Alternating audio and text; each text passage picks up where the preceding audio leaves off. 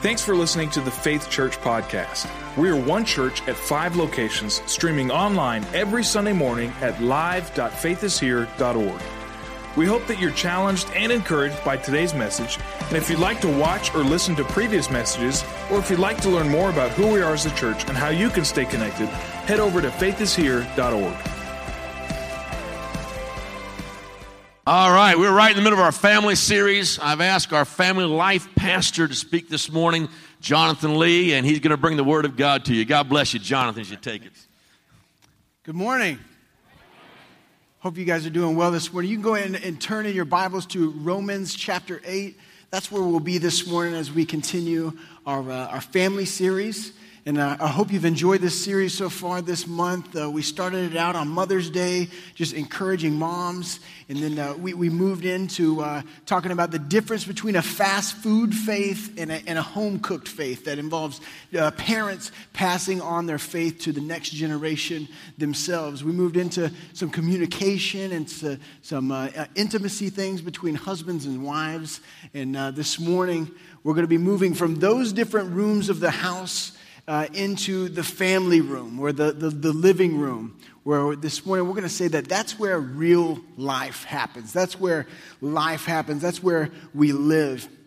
Our series that we've kind of been building off of is all from Psalms 127, verse number 1, where it says, "Unless the Lord builds the house, the laborers labor in vain." So as we move this morning into the living room where real life happens, I think we need to kind of understand that the reality is oftentimes when we get home and we look around at our families, maybe sometimes, if we want to admit it, our families maybe look a little more dysfunctional than we like to talk about around here. Or maybe instead of a really nice pruned family tree, maybe your tree is like mine and looks more like maybe a family bush. Anybody relate? I mean, my family tree is, families nowadays, they're messy, and my family tree is a mess. Not only were my parents divorced and remarried, but their parents and my step-parents, and it just goes on. And I never really realized quite how confusing this was until I started trying to explain to my kids when they're like, wait a minute, who are we related to again? Wait, that's not my aunt, that's not my uncle. I'm like, It's confusing. Today, some of our families are kind of messy. And the reality is that in 2016, the idea of one man and one woman and only the children that they conceive together, that is not the normal family. In fact, that only makes up about 27% of the families today. And so whether it's by divorce or by death, many families are either a step family, blended family, foster care, something of that nature, or a single parent household. Today's families are messy. Messy families are the new norm. And though that isn't our goal, we never intended for that to be, that's just something we need to recognize. And these families, these blended families, not only do they present a distinct set of problems, but they also present a distinct opportunity to display the love and mercy of Jesus Christ. So today, recognizing this new reality, that many of our families here at Faith, we need to ask ourselves, what can we glean from God's Word that's going to help us as we navigate these step or foster or adoptive type relationships? And you may immediately look at your house and think, well, my family is that perfect family tree. And you may think that this doesn't apply to you, but without exception, there is at least someone close to you who either by death or divorce is living in a blended family that God may call on you to minister to reach out to. And no matter how messy your family is, no matter how messy your family may look, you can lean on the truth that we are all adopted by God. And that therefore everyone we meet should be treated with the same love and acceptance that we receive from Him. You see, it's not the mess in our family, but it's how we respond to that mess that makes all the difference. Go ahead and stand this morning as we read God's Word. As I said, we'll be in Romans chapter 8. We're going to read from verses 14 to verse 17.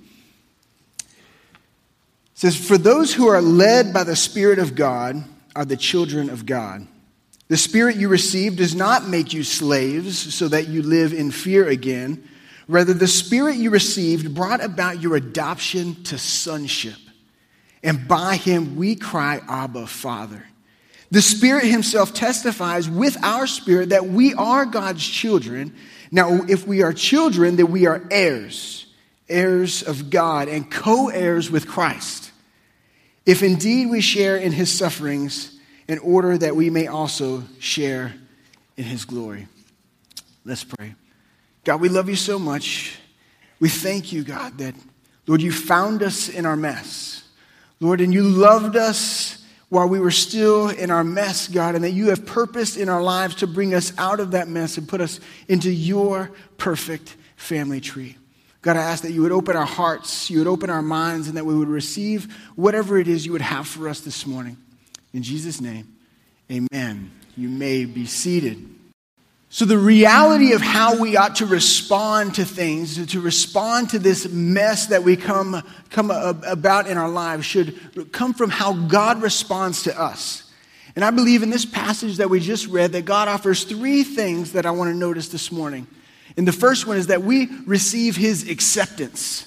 Laurel touched on it as he was closing out the worship, but we receive God's acceptance.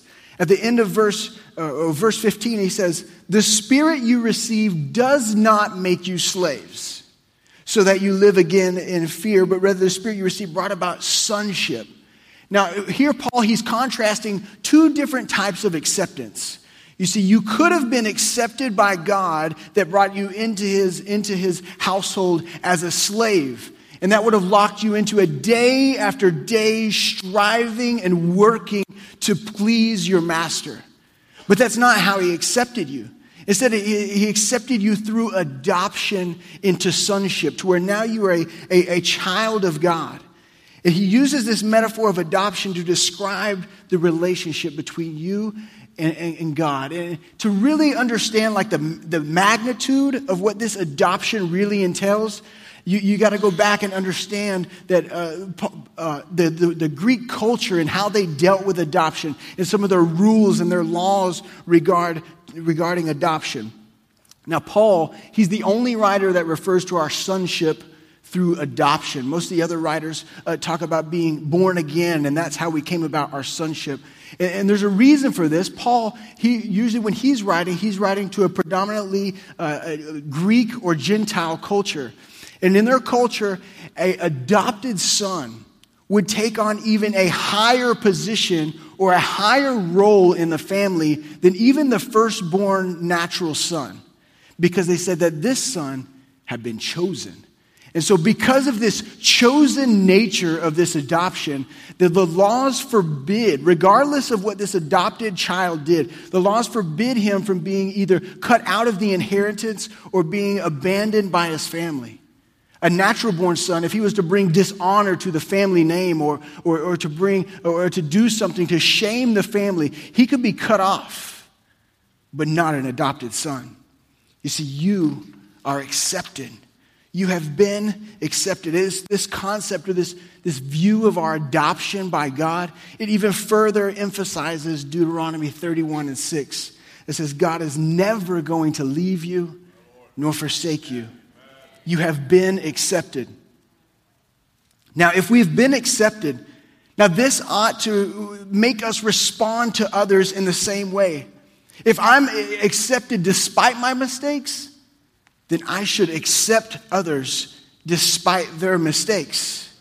You see, if my response to those who have hurt me or those who have put me in the mess or those whose messes around me have affected me is not that of the same acceptance that God offers us, what does that say about our heart? You see, many times we've been forgiven so much, yet we can forgive so little. You see, the value that we place on something should change how we treat things. And knowing the value of God's adopted sons and daughters to change the way that we view people.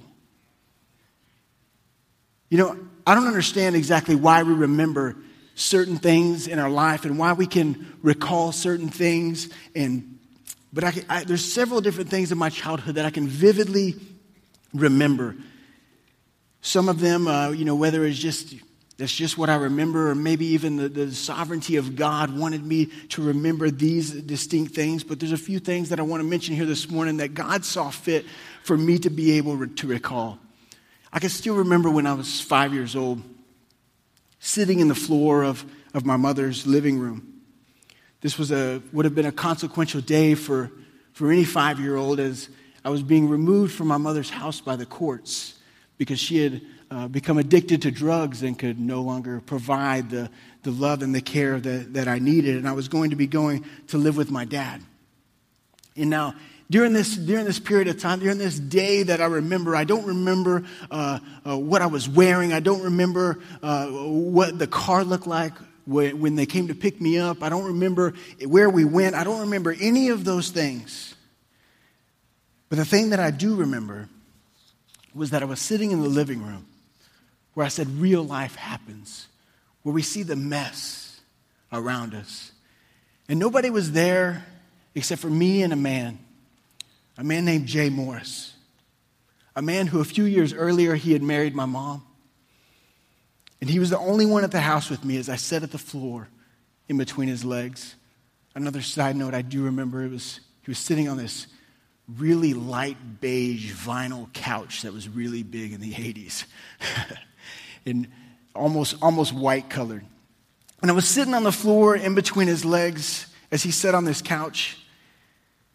And what seemed like hours, though it may not have been hours, but that's how it seems in my mind. This man who was not my father, who did not share the DNA, the biological DNA that I had, he sat there and he cried. He had not even known me my whole life, only known him a few short years. But in those moments, as each tear fell from his eyes onto me, on my hands, I can probably count the number of times I had seen him cry in my whole life, but this was one of them. And in those moments, I knew without a shadow of a doubt, I was wanted. I was loved. I was accepted. And I was his son. You see, you have been accepted. You have been accepted by God, but God goes further than just accepting us. He goes further than just valuing us enough to take us in and make us part of what he's doing. He says that, you know what, you're not just worth accepting, you're worth loving. And he loves us. You see, it's more than just noticing that people are acceptable. Knowing the value that God places on them should lead us to this deep passion for people. Which brings me to the second thing that I want to point out from the scriptures we read, and that's that we are loved by God. Loved.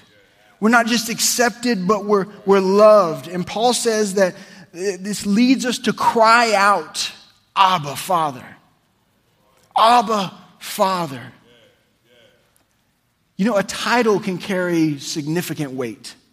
You know, I think we understand this, and you can tell a lot about a person or a relationship between people by the title that they use to describe someone else. I mean, think about a dating relationship. You go through several different titles, and by this title, you can kind of determine exactly where they're at in this relationship. It may start off as you introduce your significant other as just a friend.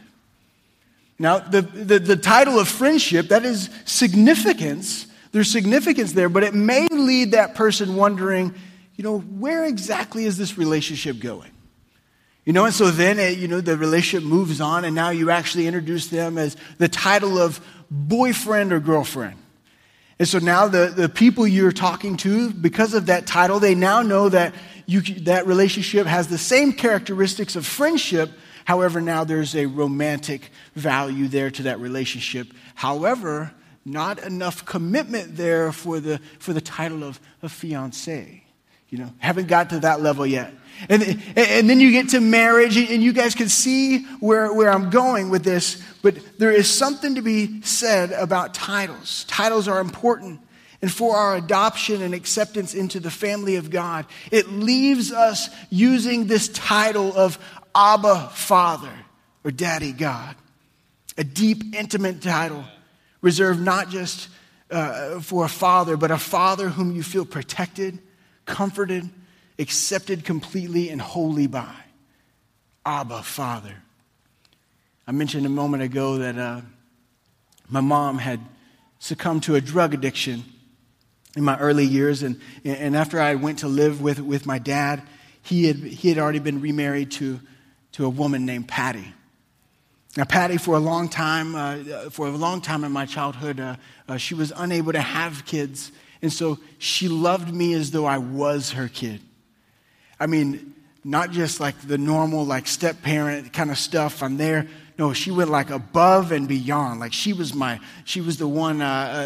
class mom. She was the one, getting all the parties together while I was in elementary school. She didn't stop there. She went on to be like the PTA president of my school. Like she's organizing these huge events and fundraisers for my school. She was the one who helped smooth my dad over when I'd brought home yet another animal that he did not want. That's what she did for me. She was the one who read me bedtime stories. She was the one who made my lunches, who cleaned my scrapes, who did all the things for me that I needed a mom to do. But there was a problem. For some reason, I had the hardest time calling her mom because even though my mom was unable to be who I needed her to be for me at that stage of my life, I reserved that title of mom just for her. And I can still remember that day where I finally decided, you know what, I am going to respond to this unconditional acceptance and love that I've received from Patty in the appropriate way. And I was going to call her the title that our relationship deserved. I was only like 7 years old, and I don't remember a whole lot about it. I was even talking to her about it a couple weeks. Neither one of us could remember whether it was her birthday or Mother's Day, but it was like a big surprise. And 7 years old, I was really goofy. And now even as I'm telling this story, it sounds kind of mean, but like kind of throughout the day, like I went around kind of bugging her and like faking that I was about to call her mom. It's kind of cruel now that I look back and thinking, it'd be like, that's what I remember. But I wouldn't actually do it, and finally I let it out. I was like, Mom. And I called her Mom, and I've called her Mom from that point on in my life. And see, the thing about it is it wasn't her position of marriage to my father or the duties that she provided me that warranted her to have that title. It was her love. A love like our Father God so lavishly offers us. And then it causes us to give him that title, Daddy God, Abba Father, this deep, intimate title that we share with him. Abba Father.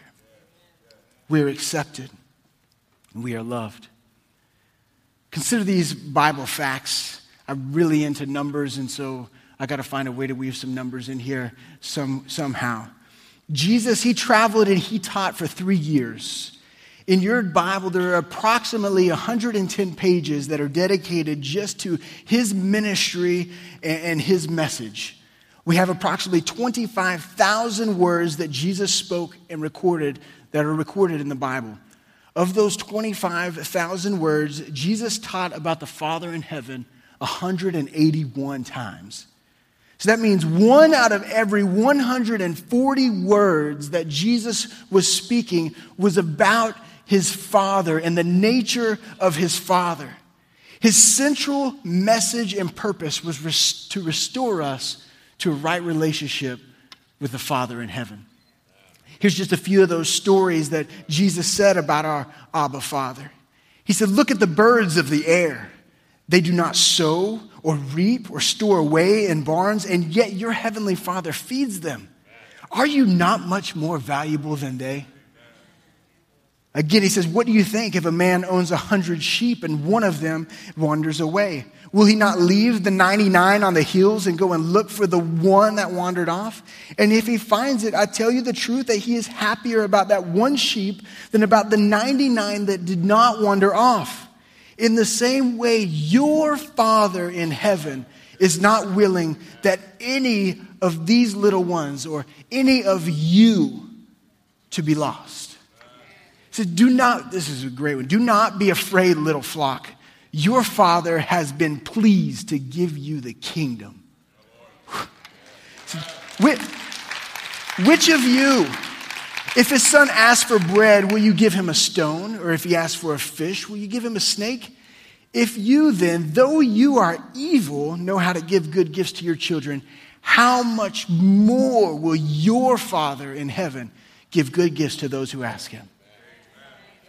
How great is the love the Father has lavished on us that we would be called children of God, and that's what we are. And all these stories, all this imagery and these messages that Jesus is trying to convey, he's hammering into our hearts that you have a daddy who loves you, and he's strong enough to protect you. He's engaged enough to teach you. He's tender enough to hug you, and that he's alive enough to play with you. You've been accepted and you've been loved by your Father in heaven. The number one verse regarding, at least to me, the love of the Father that's so amazing that no matter how far we've wandered off, how far we've gone, where we've been, or what we've done, that we can always still come home. Regarding the prodigal son, Jesus said when he came to his senses, he said, I will set out and go back to my Father. I will go back to my Father. He accepts you and he loves you. His love goes further. His love seeks reconciliation without hesitation. 1 Corinthians 13 says love is patient. Love is kind. It does not envy. It does not boast. It is not proud. It does not dishonor others. It is not self-seeking. It's not easily angered. It keeps no record of wrongs. Love does not delight in evil, but rejoices with the truth. It always protects. It always trusts. It always hopes. It always perseveres. Love never fails. That's the Father's love for you. If you think about it, you never really have to convince someone to forgive someone who they deeply love. I mean, sometimes they can go so far to the fact that it could be even harmful or dangerous for that person. Someone who's deeply in love that's been wronged or abused by that person can sometimes go at lengths to even cover that up because of their love. For any step-parents out there,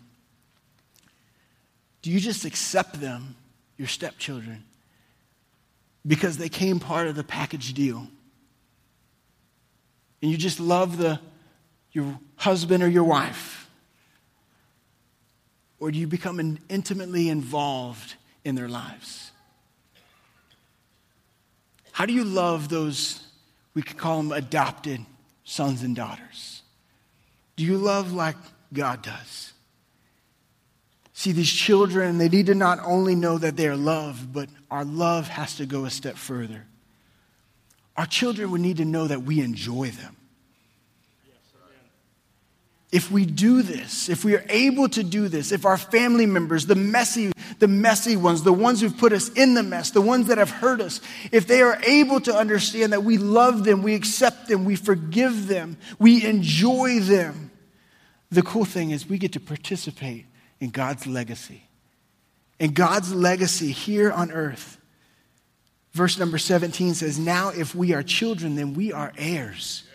Heirs of God and co-heirs with Christ, if indeed we share in his sufferings in order that we may also share in his glory.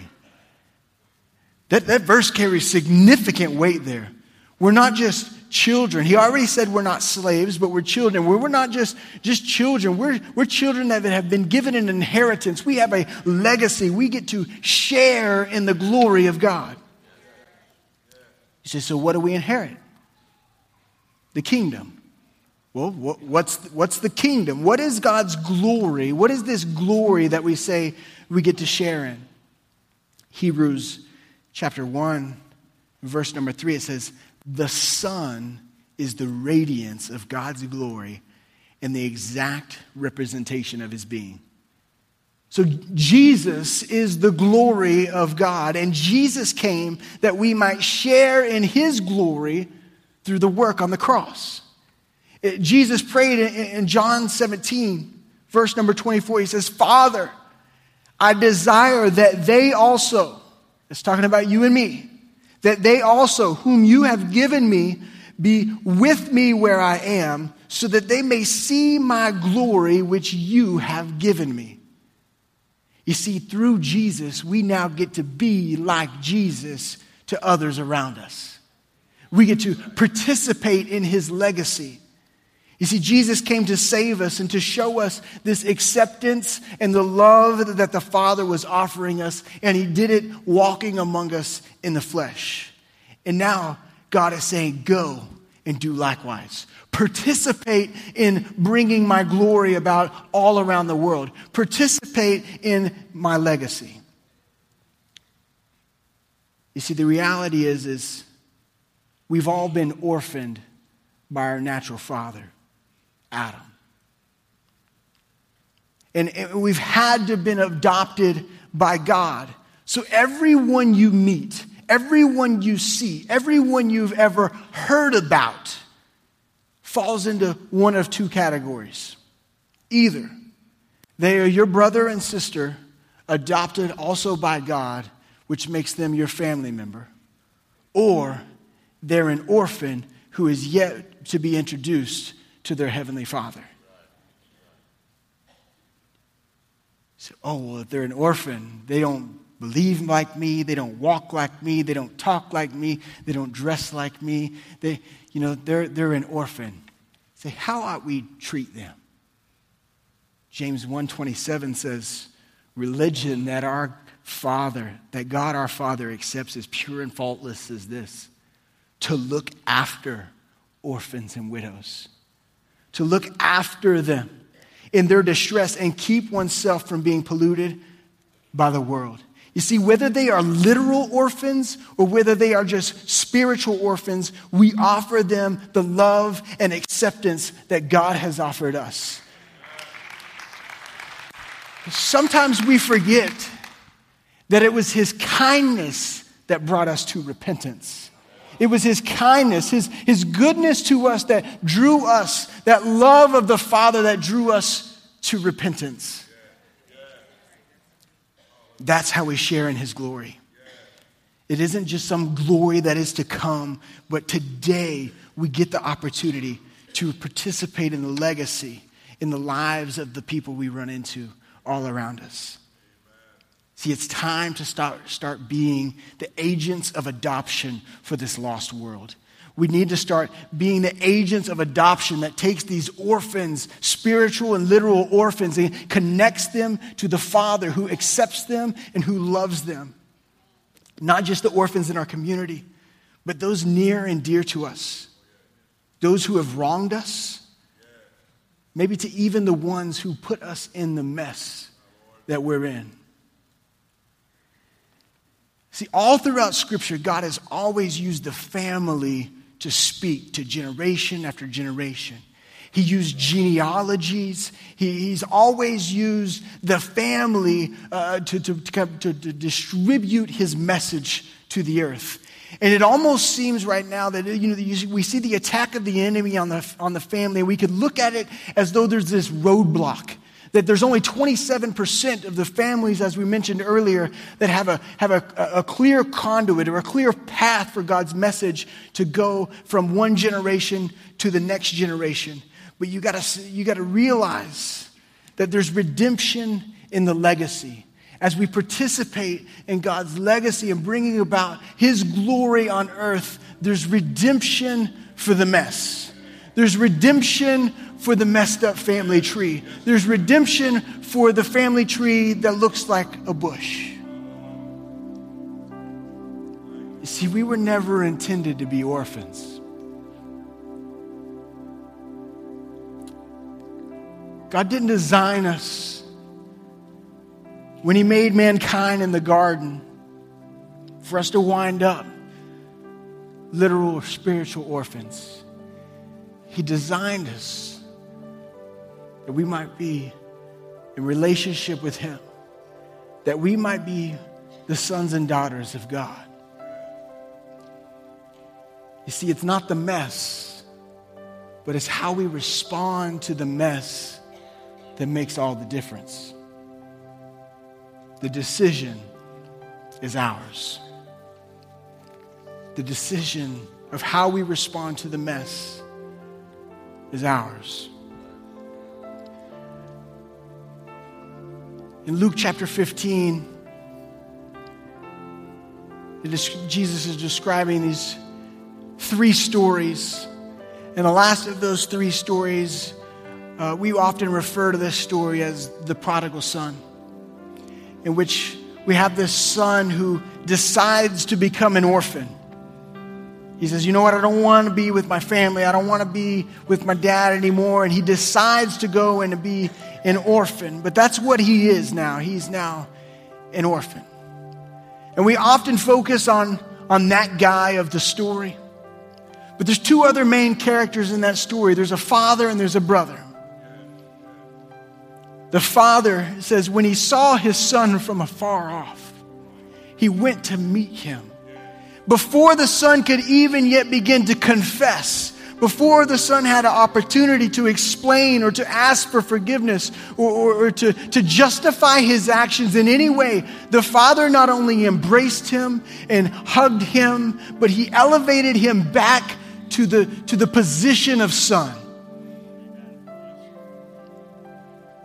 And then you have the brother.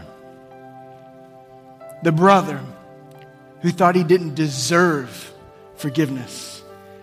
He hasn't begged for mercy. He hasn't begged for forgiveness. Why would you restore him? Why would you put him back in this place in the family?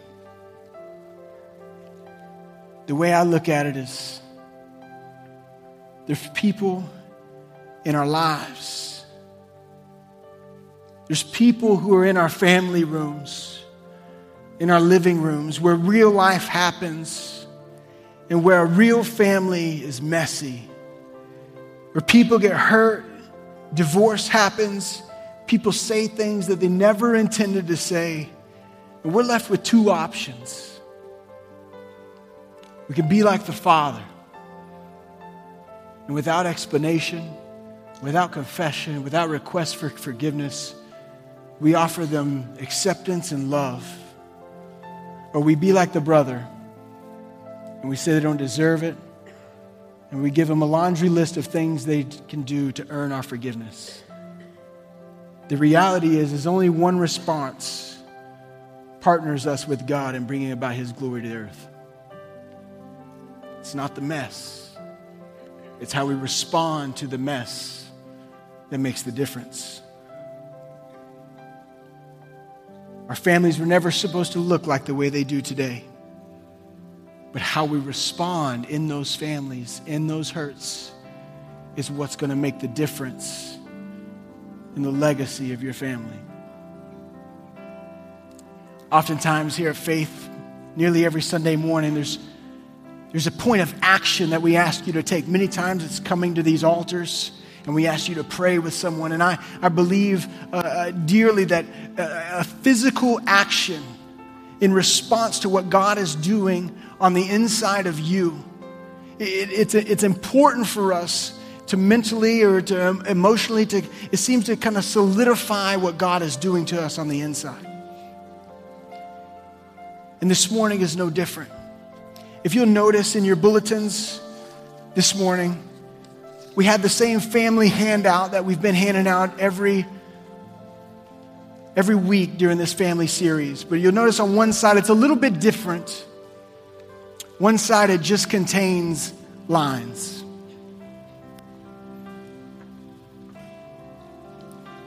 I would imagine that everyone in this room is in some way, shape, or form been affected by the messiness of family. You've been hurt, you've been wronged, You've been abused. Somebody said something to you that they never should have. Somebody's done something that they never should have. Maybe you think your parents gave up a little too soon. Whatever the case may be, you've been affected by the mess. But it's not the mess. It's how you respond that makes all the difference. And this morning, our action point, I'm not going to ask for people to come forward. I'm not going to ask for you to come here and to pray. Your action point, I think, is even taken a little step further. Right now, those people who you have in your minds, I want their names on those lines. You could even begin to use those lines maybe to begin to write a letter to someone. Maybe it'll be easier for you to write a letter to someone saying that you forgive them for whatever it was that has wronged you, for whatever it was that's happened. You say they didn't ask for forgiveness. They haven't even admitted that they hurt me. Remember, only one response partners you with bringing about the glory of God on earth. And I want to take it even a step further. I want you at some point during this week, I want you to communicate this act of forgiveness or this act of letting this person go or whatever type of reconciliation your specific family instance happens to be. And just as a way to encourage you and a way to help keep you accountable about bringing God's glory on earth and partnering with and participating in His legacy here, this week I want you to email me. It's Jonathan@faithishere.org, and I don't want any details. I don't need to know about the mess. I just want you to know, hey, I participated in bringing God's glory here on earth. I asked for forgiveness. I forgave, whatever the case may be. And we're just going to celebrate together what God's going to do to restore families right here at Faith Assembly. Thanks for listening to this weekly podcast. Check out faithishere.org for podcasts and videos of our previous messages.